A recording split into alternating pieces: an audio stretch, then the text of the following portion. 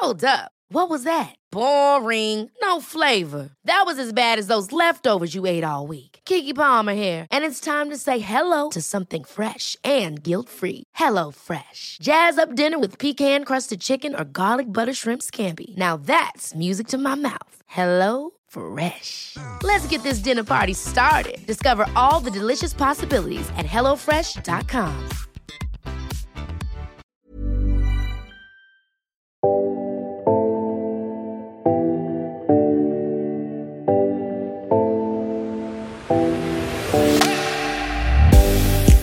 Hi, and welcome to the Morning Show podcast. In this episode, we're going to catch up with Play School favourite Alex Papps as he joins Humpty, Little Ted, and the whole gang on tour. Plus, our finance editor breaks down the brave new world of cryptocurrency. What do you know about it? And Australian Idol winner Damien Leith joins us with his very talented daughter, Kiki. Wait till you hear her. But first, Andrew McCarthy's best known for his roles in 80s hits like Pretty in Pink, St Elmo's Fire, one of my favourite movies, and Weekend at Bernie's. Now, the big screen heartthrob is giving the world a peek behind the superstar curtain with a brand new memoir.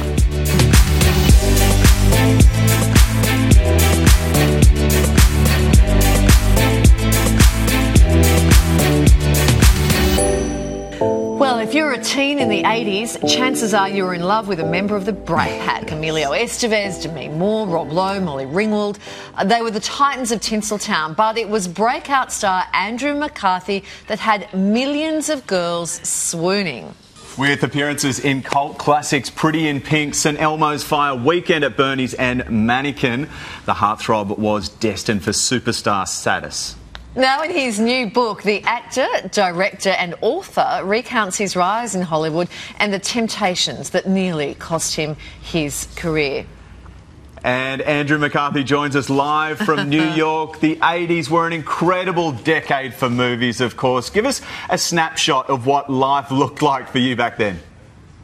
Well, I think the clip you just showed of Pretty in Pink where I tell Molly that I love her at the end, I may look particularly forlorn there. It's because I'm really wearing this really bad wig because we had to reshoot the ending of that movie. And so I had a shaved head at the time we reshot it. So I had this really sad wig on the top of my head and it gave me a very forlorn look. So it was a lot of bad wig acting right there. But the 80s were, look, it was a wondrous, crazy kind of time that, you know, when you're in the middle of it, you don't even know what's going on, kind of. It just seems sort of normal in some weird way. And on the other hand, it seemed totally sort of like on a runaway train. Were you ever okay with the term Brat Pack? I mean, your new book that's out is called Brat, but are you okay with the term Brat Pack? Yeah, I've grown to love it. I've grown to actually love it. I when it first came out, when it was first sort of leveled back in 1985, it was, I think, a real pejorative kind of negative term, or I perceived it that way. And I know a lot of the guys did. And I think in the movie industry and in the media, it was kind of a negative term. But I think what I didn't understand at the time was how the public just sort of instantly took that as an affectionate kind of moniker to be like, oh my God, they're the ultimate in gang and I want to be a part of that, you know? And it took me sort of decades really to realize that. But I did very much at the beginning, I recoiled from that. I mean, who wants to be called a brat? Who wants to be sort of labeled? The minute you label something, you're kind of done trying to understand it, you know, and it's just like, oh, I know what that is. And nobody likes that as a person or as an actor, particularly, you don't want to be that. So I think it took me a long time to kind of come to terms with it. The chemistry was obvious on screen, but do you still stay in touch with the others?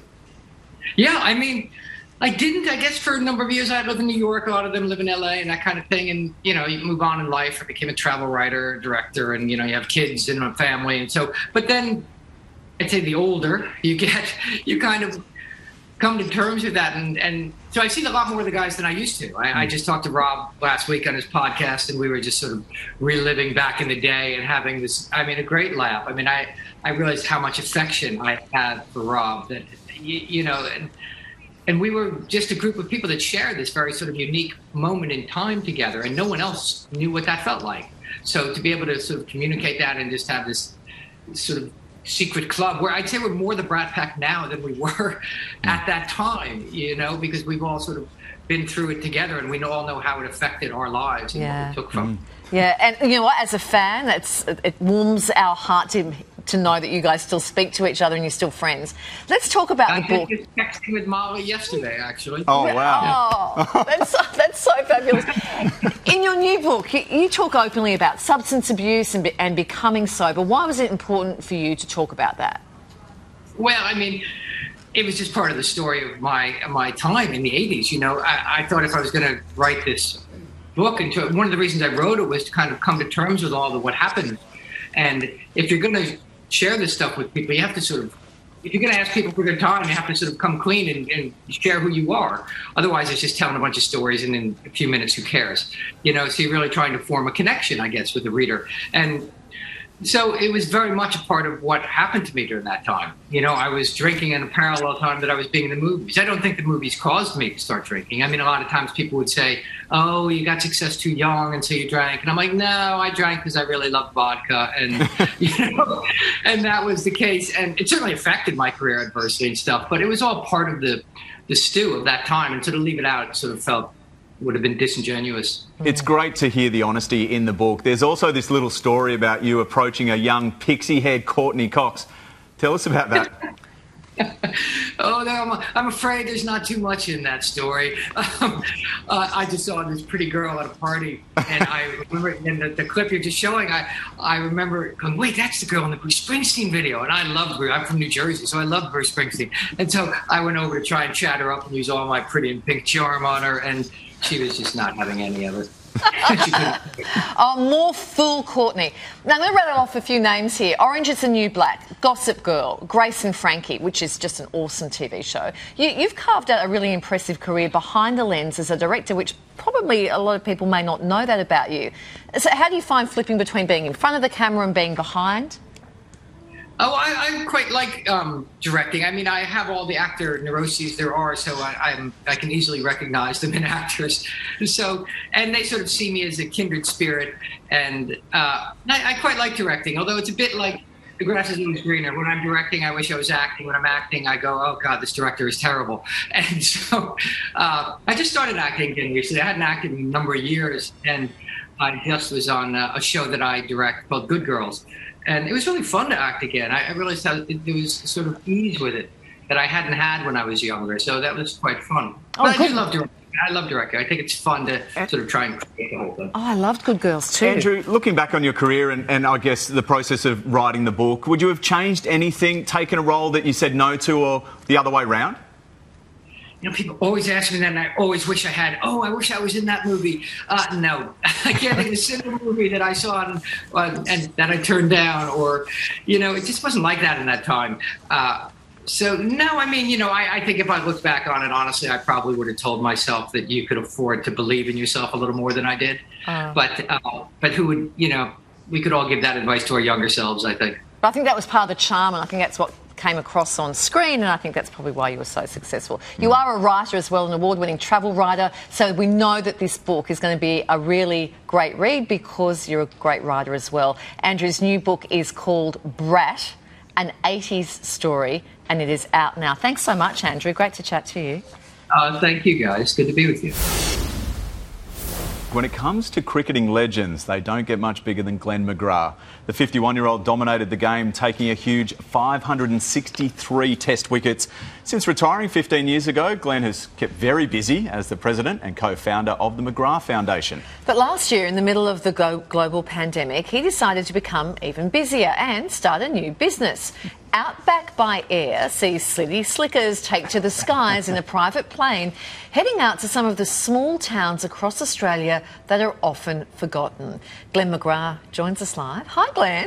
Hi, guys. Yeah, great to be here. This is a great idea. How'd you come up with it? Yeah, so a good mate of mine, Phil Hines, from down at Cootamundra. He's a pilot. He's used to fly tours when he was younger, and just thought this would be a great way for people to come out and experience what Australia has. He mentioned it to me, and I love the outback. I love my flying, and I thought it was a great fit. And here we are. So, no, things are coming along quite well. That's great. You grew up in the country. I mean, obviously spent a bit of time in the Big Smoke in your cricket career, but how important is it to support local businesses in the rural areas as well? Oh, very important. And with COVID and, you know, we were in Birdsville the other day on one of our tours, and just what they're doing there just to get through because they don't have the seasonal workers and everything else. So, yeah, things are tough in the bush, but, you know, I think it's an amazing lifestyle. Australia has some incredible landscapes, and to get out there and to see it from the air and do things which would probably take, you know, 1, 2 or 3 months to travel around, we can do in a week to 2 weeks is, I think, the way to do it. Okay, this has some appeal, I would reckon, with your followers. An outback pub crawl by plane.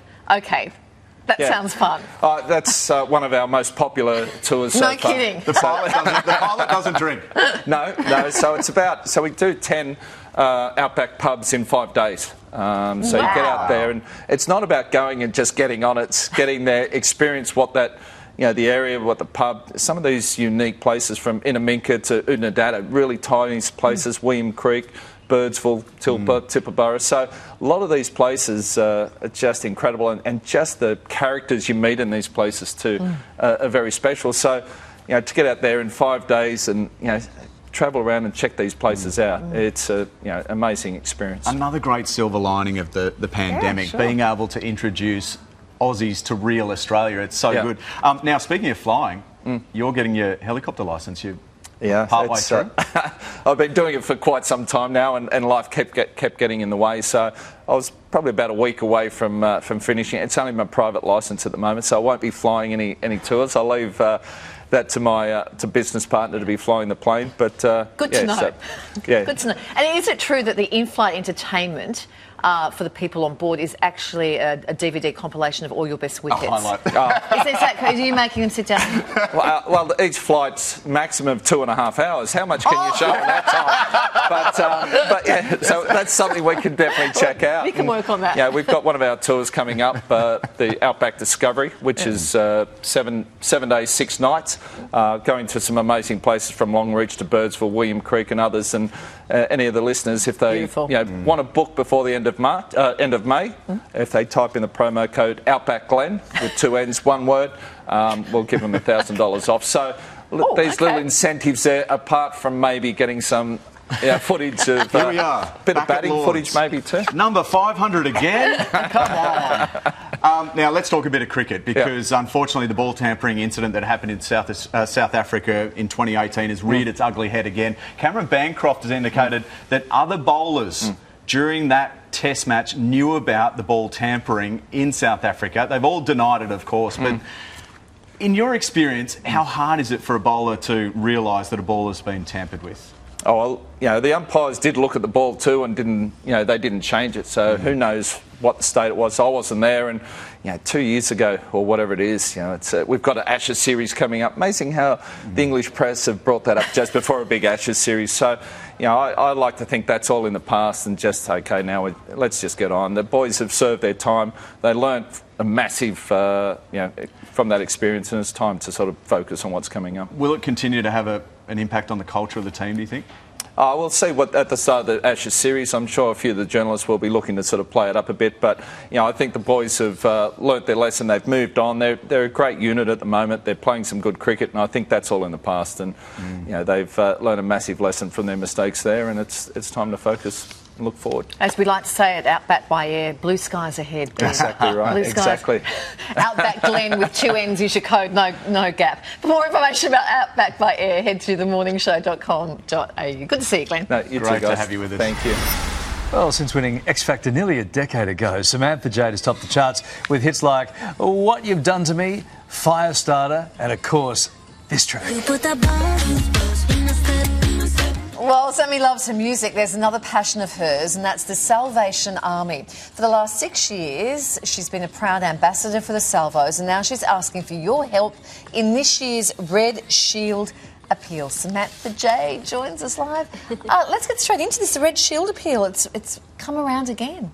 Yes. How much? What's the target this year? So 32 million by the end of June is the target. This is the 56th Red Shield Appeal. So I started working with the Salvos when it was the 50th. Right. So it's, and I I just love what the salvos do. I used to just kind of stand at carols and, you know, you hold the little thing and you say, please donate, and I just never felt like that was enough. That's not actually doing the work. And so I've been so lucky to actually go and see what they actually do with these donations, and they really, really do help so many people. They do such incredible work. How can people get involved? They've had to sort of pivot a bit, haven't they? Had to innovate? Yeah, listen, like COVID's obviously changed a lot for a lot of us. You know, we're doing a lot of Zooms and things like that now. So basically it's mostly online. Yes. You know, digital kind of door knock this time. But it's easy. Go onto the website, call 13 Salvos, and you can just give, and you can definitely know that they're actually doing something with the money. I think that's people's concern in a lot of charities and a lot of things, and I can really sit here and say that I've seen the work be done. I think we've got some vision of you in Adelaide recently. This is one of the Hope mission trips. Talk us through this experience. Oh my gosh, it was so great. I've done Perth, I've done Bateman's Bay, I've done Melbourne, but this one, it was really special. Adelaide, that lady that you can see me talking to, she was 109 years old. Yeah. And I said to her, what's the secret? How have you done this for this long? She goes, good beer, good men. And I was like... In that order. Because the better the men look. I was like, okay. But she was amazing. But I met some of these people in the aged care facilities that had been Salvos ambassadors for years and years, and they were just really incredible to talk to. We went to these places. I played some games. It was just amazing. I love to see the centres. I love to see what they do with the donations, you know, and how much they do help.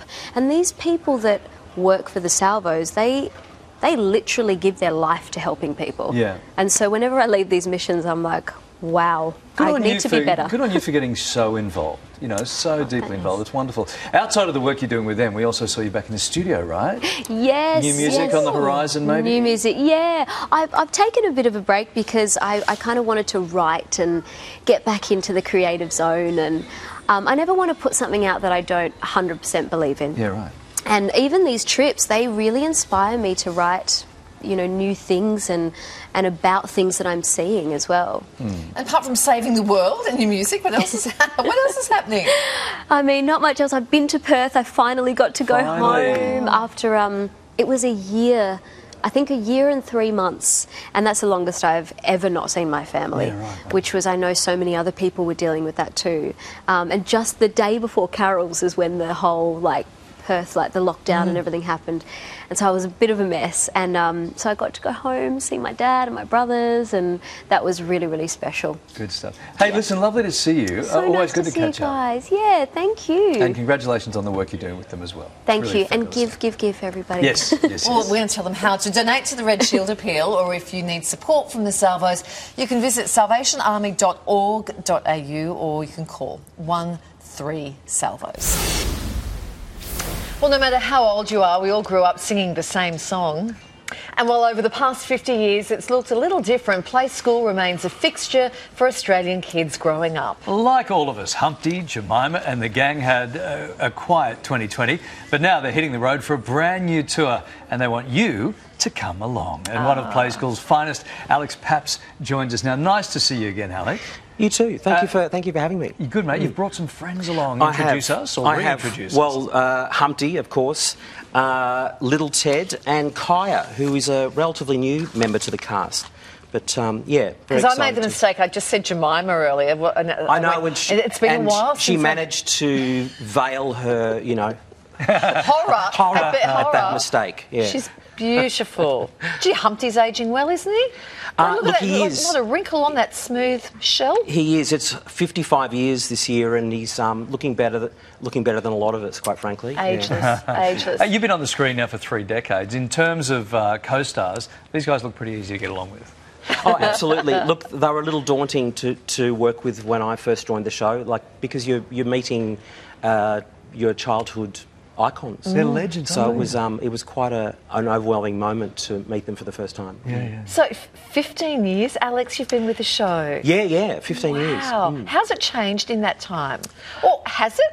Or is part of the appeal that it hasn't? Yeah, look, I think thankfully, I think a big part of the appeal is that Play School has remained a constant in terms of the values that it represents and displaying, cooperative behaviour and themes around inclusion and tolerance.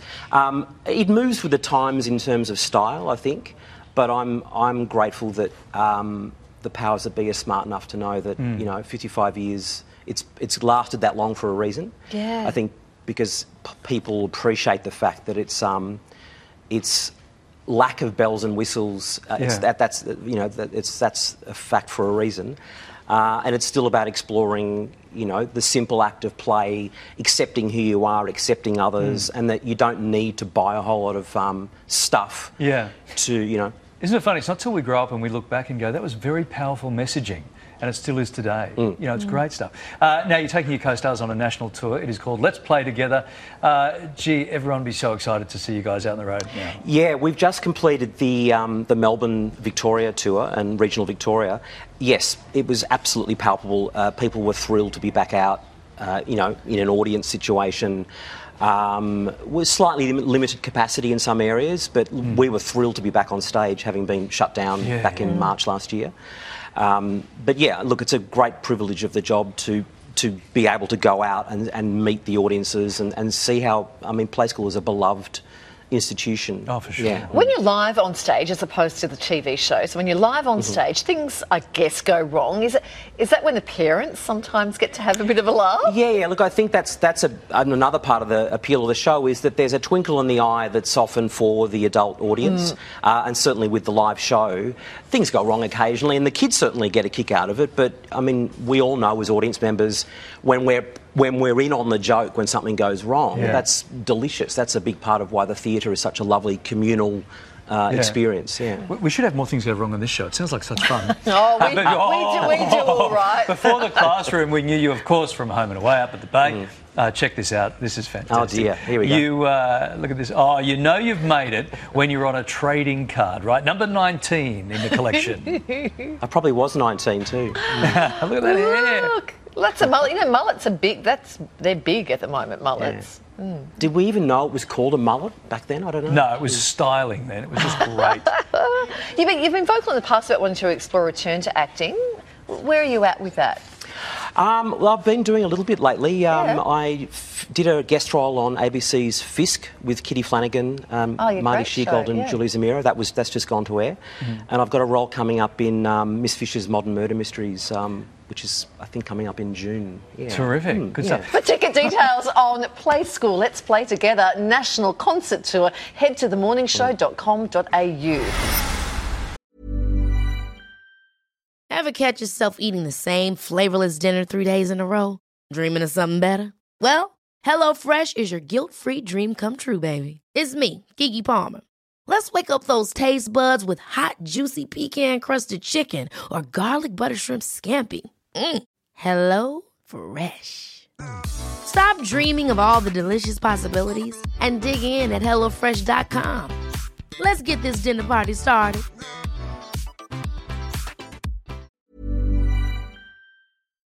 We're trying to explain cryptocurrency to each other. Ethereum, Ripple, Tether, and of course Bitcoin. You may have heard of the term cryptocurrency, but for most of us, that's where the extent of our knowledge ends. Even Tesla mastermind Elon Musk, who's a big crypto cheerleader, had trouble explaining the concept to his Saturday Night Live co-host. Have a look. My question is, what is Dogecoin? I'm glad you asked. It's a good question. Well, it's the future of currency. It's an unstoppable financial vehicle that's going to take over the world.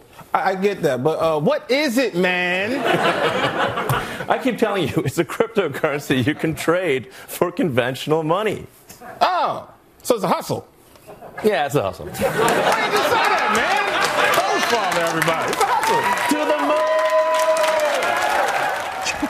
So today we are taking the confusion out of cryptocurrency, weighing up the risks versus rewards and finding out why so many people are splashing their cash on digital money.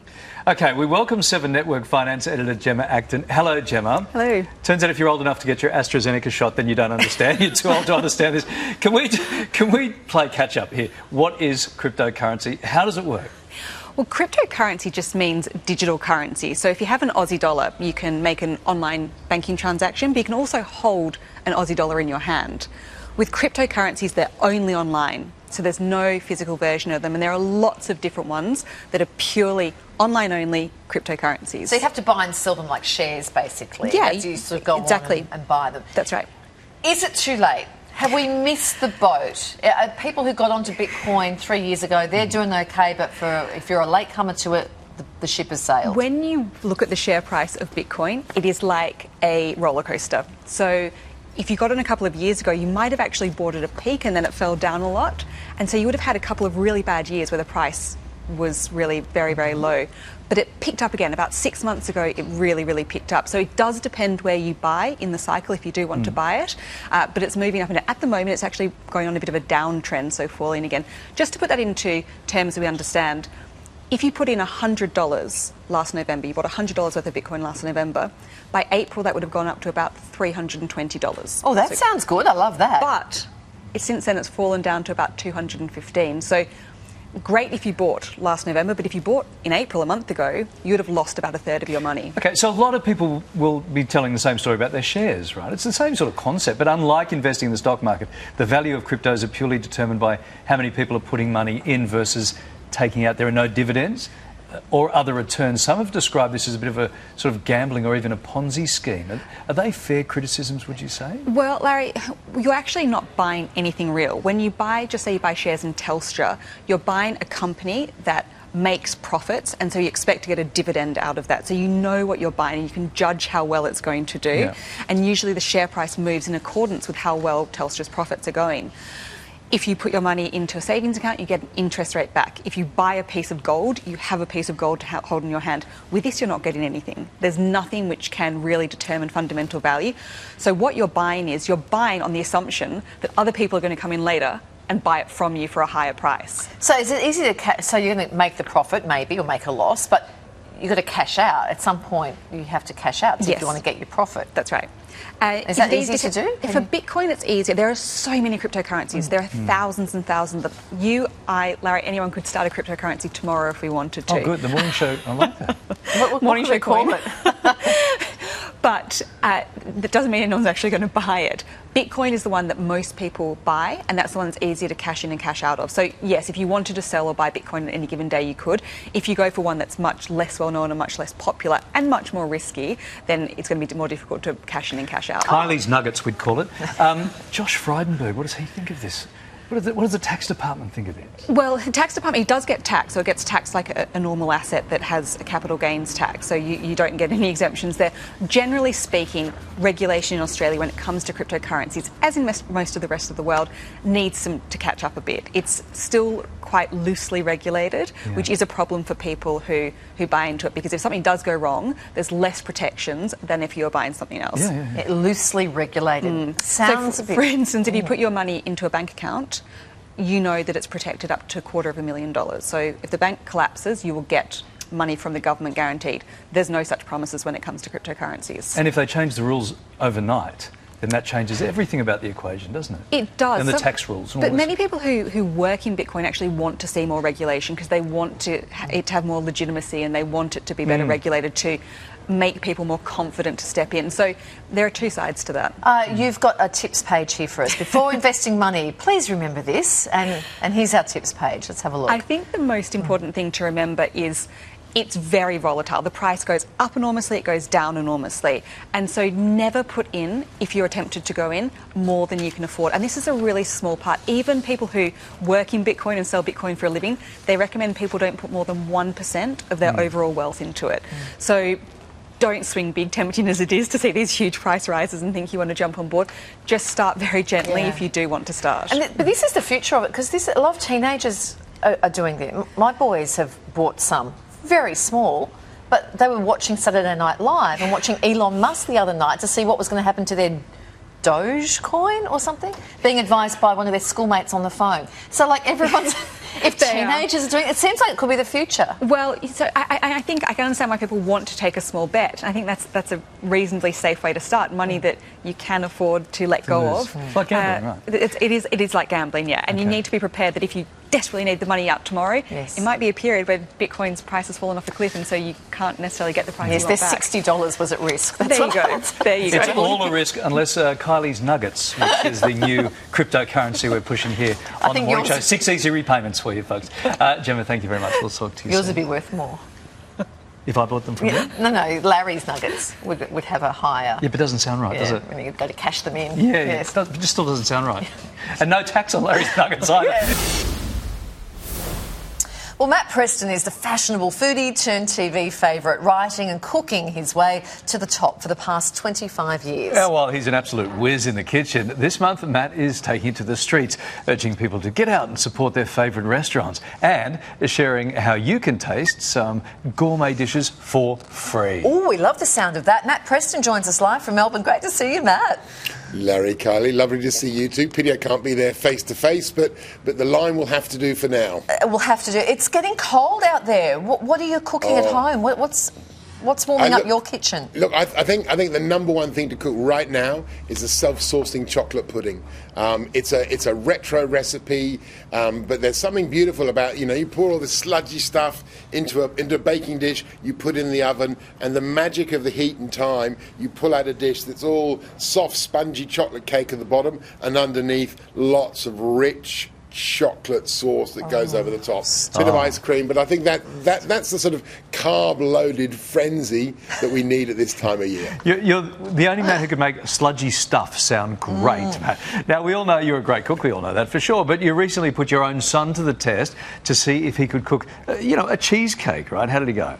Yeah, look, he did really well, I think. I mean, in fact, I sent the cheesecake he cooked and a cheesecake that Gary had also cooked. It's the same, this burnt Bass cheesecake that's very trendy at the moment. It's got a little bit bitter on the outside. It's super creamy in the middle. I sent pictures to both to probably the best Bass cheesecake expert in Melbourne, and she declared that Jonathan, my son's, was as good as Gary's, so he was very proud about that. Look, it was weird. I mean, my son had never used an oven before. He'd never baked before. He's okay. He can, fry stuff and steam dumplings, but I think he did a pretty good job. It was a bit nerve-wracking because you sit there going, if my recipe is no good, this will be a disaster. It'll all be my fault. But it worked out well, and they're the cheesecakes actually in. This cheesecake comes from a place called La Vina in San Sebastian. It's the only place, San Sebastian's the only place in the world where you have to eat dessert first. Because if you don't, by the time you come back, everyone's eaten it. Oh, it looks amazing. Hey, we know you as a food writer, of course. Hey, just to take a bit of a left turn here, what some people might not actually realise, did you start out in music? Like you organised Nirvana's first ever concert in the UK? I did. I worked with a wonderful guy called Dave McClain who brought Nirvana in. He's got a movie out at the moment about his early life called Schemers, and I helped him put on Nirvana's first show. They were third on the bill to Tad and Mudhoney in London. So I did a lot of concerts with him and another guy called Stuart Lowe. I also DJ'd. I mean, music really, bizarrely, is probably my real love. I get overexcited about a great single in the way I probably don't get overexcited about a great cheesecake. The art... Coincidentally, Damien Leith's daughter Kiki's looking for a really good manager because he's ripping her off blind. Look, that's absolutely fine. Tell her to give my people a ring, and I'll only want 5%, not the 15 or 20, okay. Larry, that you'll charge. Good. I was going 30. You're a huge supporter of the American Express Delicious Month Out. This is a great idea. And this May, there's been all sorts of food events right across the East Coast. Now, for those not close to a big city, how can you participate virtually? Well, look, virtually the best thing is on Tuesday night, Nino DiCarli, who's the absolute master of pasta in Sydney at Pindalino Restaurant, is doing a free pasta masterclass online. So head to the Delicious website to find out how you get involved in that. And again, in terms of other free events, there are 18,000 different participating businesses taking part in the Amex Delicious Month Out. The plan really is we started out in Sydney 2 years ago. With the pandemic, it seemed more important to do it because businesses have really struggled. We just really want to encourage people to get out and to support their favourite local places this year in those three cities, and then moving forward, hopefully all around Australia. Great. It's such a great initiative. The Delicious Month Out, yes? That's what it's called? Amazing stuff. Always great to catch up with you, Matt. Kylie, it's a pleasure. Larry, not so much a pleasure, but still good. No, I get that a lot. Thank you, Matt. Good to chat. Thanks, Matt. All right, mate. We'll see you soon. Thanks a lot.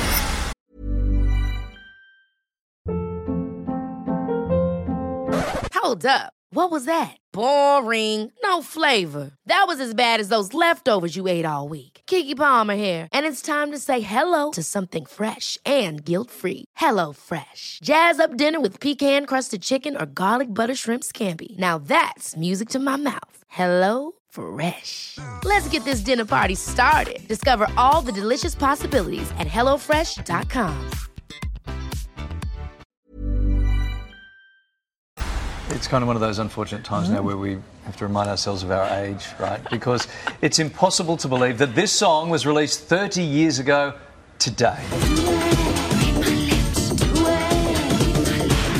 So good. When it comes to dominating a decade, Melissa Tkautz had it in spades. From the top of the charts with Read My Lips to starring on the hit series E Street.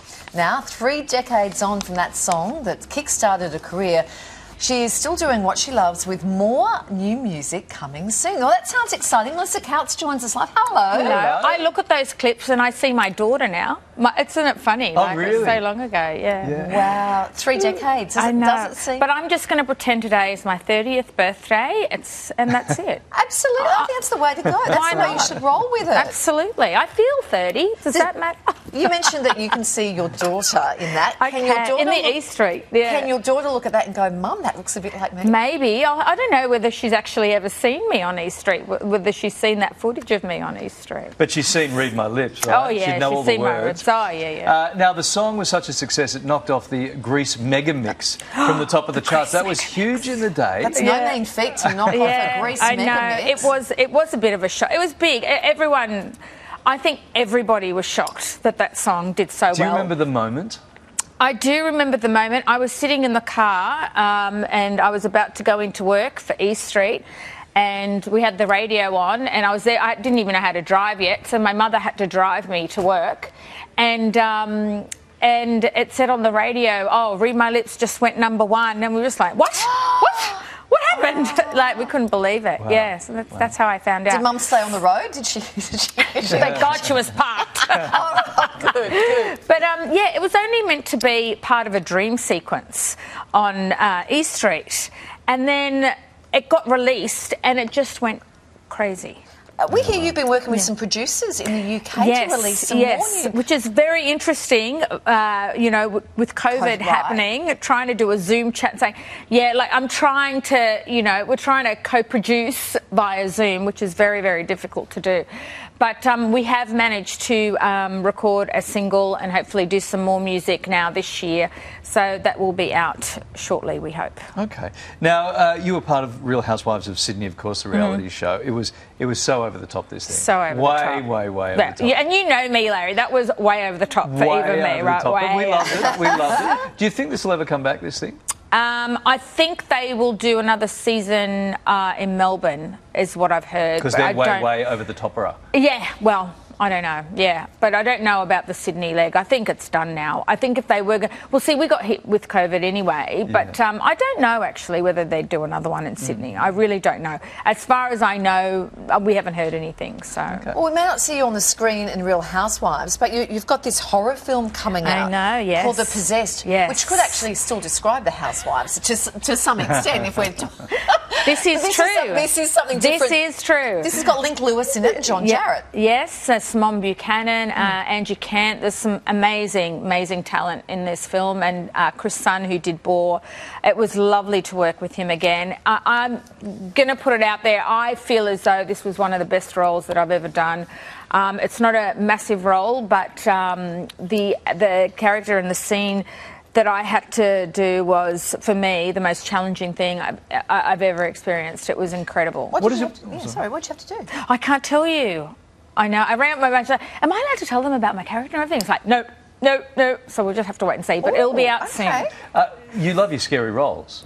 I do. What is it with you in scary films? You know what's so funny? I can't watch a horror film. Like, it terrifies me. But I don't know. I guess it's something different. I've always played the girl next door. I've played the girlfriend. And I think this role, and with Boar as well, it's just something different. It's something different. Will you let the kids watch this one? No. They didn't watch Boar either. They watched some of the scenes when I was in the pub and stuff. But they'll have nightmares. Melissa, it's been so good seeing you. It's brought back so many memories. And especially for Larry. I know. Because he posted this that last photo. night.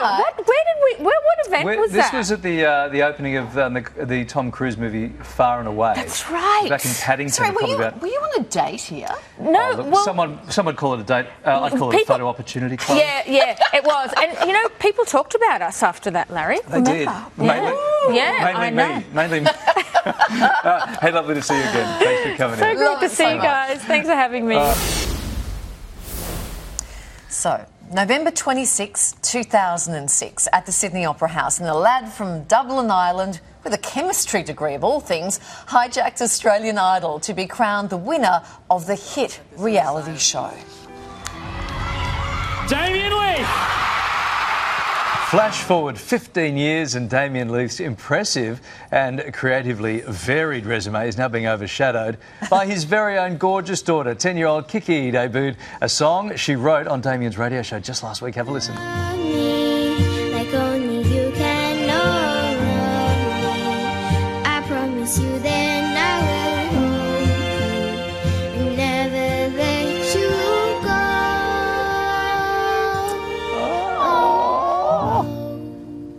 Some guy called Damien's here, but his superstar daughter Kiki joins us. Hello. Hey. Hello, Leith. How are you? Good, thanks. Kiki, that's beautiful. Thank you. Oh, just gorgeous. And how proud are you, Dad? Oh my goodness me! When it got played on the radio, we didn't intend on doing it. It wasn't a plan, and got played, and I definitely felt emotional. I have to be totally honest with you. I just went, oh my goodness! I'll bet. How long have you been writing songs for? Well, when I was younger, there's like a lot of videos of me just coming in saying, Kiki Boy Leith now announcing, and then just me singing random stuff. That's great. It's called Love Me. What's it about?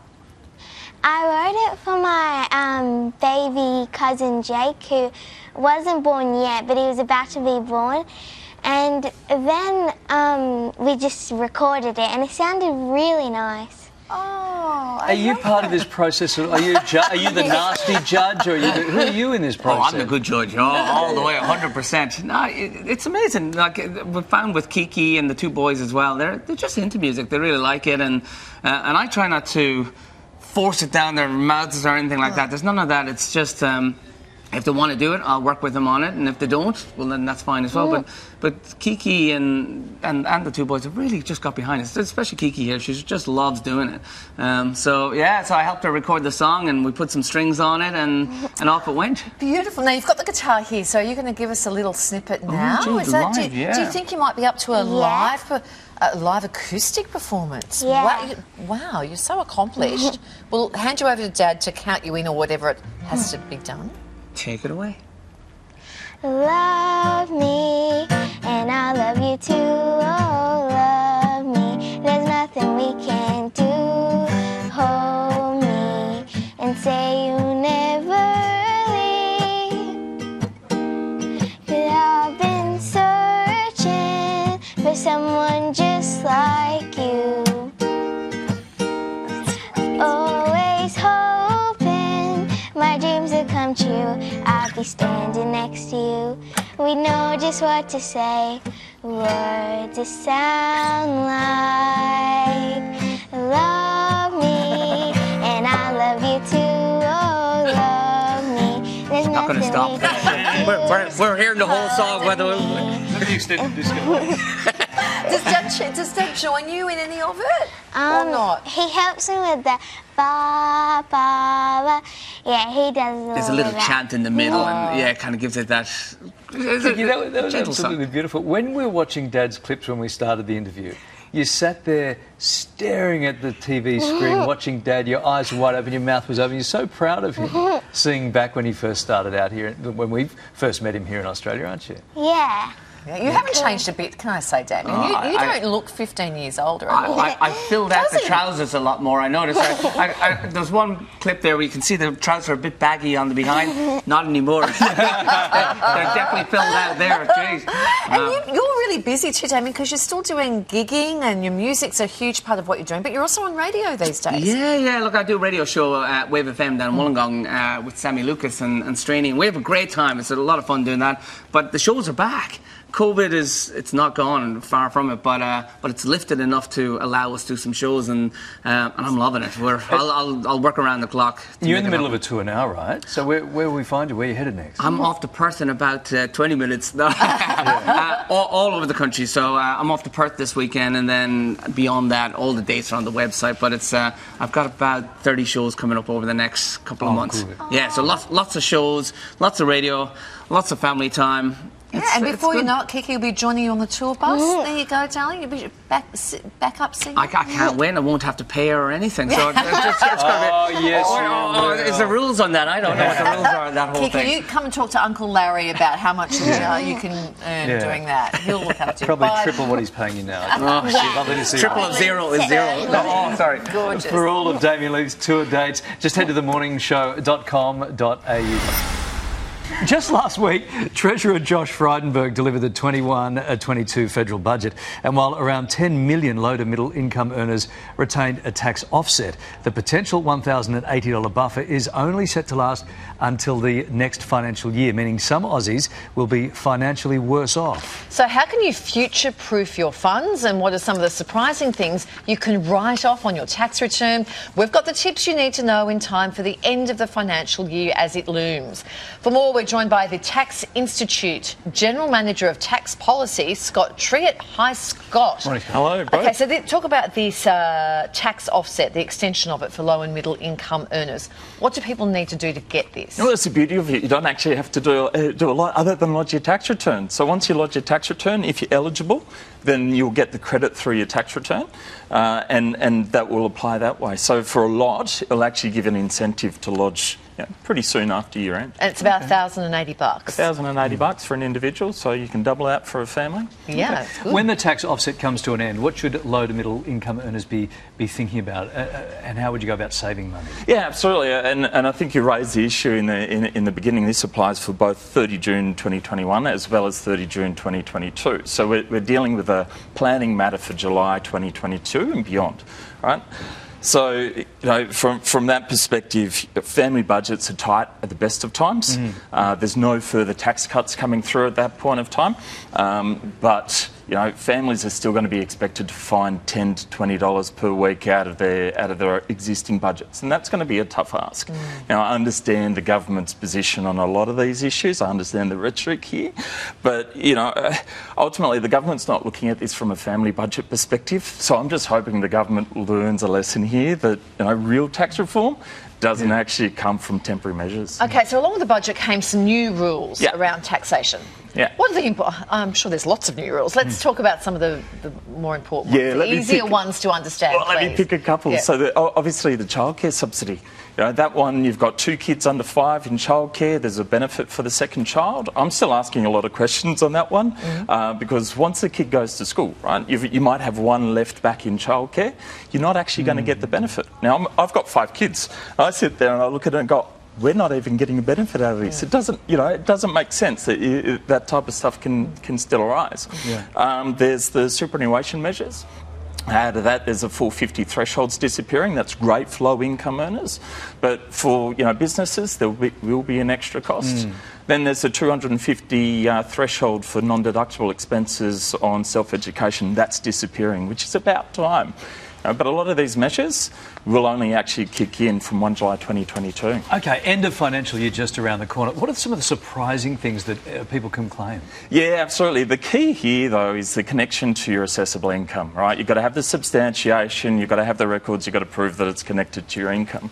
Things such as sunscreen, hats, sunglasses, sure, I get that, but you've got to be working outside. Handbags? Handbags. Yeah, this is the one that's sparked my interest. Stop the show. Wait. Okay, you need to explain handbags. Well, look, again, it's got to be connected to your income. So if you're required to carry like your laptop or things and you've got something especially designed for that purpose, and it could be fashionable, sure, but its purpose is for helping you carry that equipment. It helps you earn your income. So long as there's that nexus to your income, then you've got to have the substantiation and prove that you can get the deduction. What if we are in a professional partnership relationship, which we are, and we're going out to work, and I ask Kylie to mind my makeup and Vicks Vapor Rub, for instance, in that handbag? That makes it a tax deduction for her because she's carrying it for me, no? Well, you've got to be careful because if you've got other purposes, she's got to be careful. She's claiming it. What are some of the But that's the thing, right? The tax office keeps a close eye on this. Right, they do keep a close eye on this, and matters do end up in court. So you've got to have the substantiation and speak to your advisor. Well, if they're watching Kylie's Instagram, we're fine. What are some of the things that people can buy now so they can make the claim before June 30? Yeah, look, it's the same issue though. It's got to have the connection to income. So individuals might be able to buy stuff now that you can get deductions over time. Businesses might be able to get your instant asset write-off up front. Employees might be able to talk to their employers as well if they do salary sacrifice arrangements, but I will say not everyone actually has that. A big one during the pandemic, plenty of people working from home. They're talking about electricity expenses, phone, internet costs, all of that, equipment, cleaning, furniture. There's got to be limits here, right? This is very confusing for the last year. Look, there's three rules. Again, issue is your substantiation. The tax office has given you an 80 cent per hour shortcut method this year. Now, that covers everything you've just mentioned, right? You don't have to have a designated work area, but you've got to keep keep evidence around timesheets, working from home, how many hours did you actually work from home, etc. So you're saying if I work from home during the pandemic, I'm allowed to claim 80 cents an hour for every day that you worked from home. Right. So again, That's from not 1 a lot. March 2020 through to 30th of June 2021, it's fairly reasonable. I think the tax office has been quite reasonable, but there is another method of keeping your actual receipts and being able to then evidence, well, actually, these were my costs and these were the hours I worked from home. Here's a work area. But again, you've got to be careful of the private and domestic they'll be watching it very relationship. closely, right? Yeah, and look, during the pandemic too, you've got to be careful of things which are your ordinary things from working from home. So tea, coffee, you'd be careful of. And look, toilet paper, just be really careful of. Yeah. Well, it'd be hard for them to prove that, right? OK, thank you. Lovely to talk to you. Just confirming, if Kylie's taking cash for me to Panama in her bag, is my her bag Gucci bag. flammable? I think you might get a different question from the tax office. Probably. Oh, he's used to those. That old question. He's used to those. Good to see you. Thank you so much, Kiefer. All right. And that's it for this instalment of the Morning Show podcast. If you're enjoying the show, be sure to subscribe to be notified when new episodes become available. Tune into the Morning Show weekdays with myself and Larry Emder after sunrise on Channel 7. Bye for now.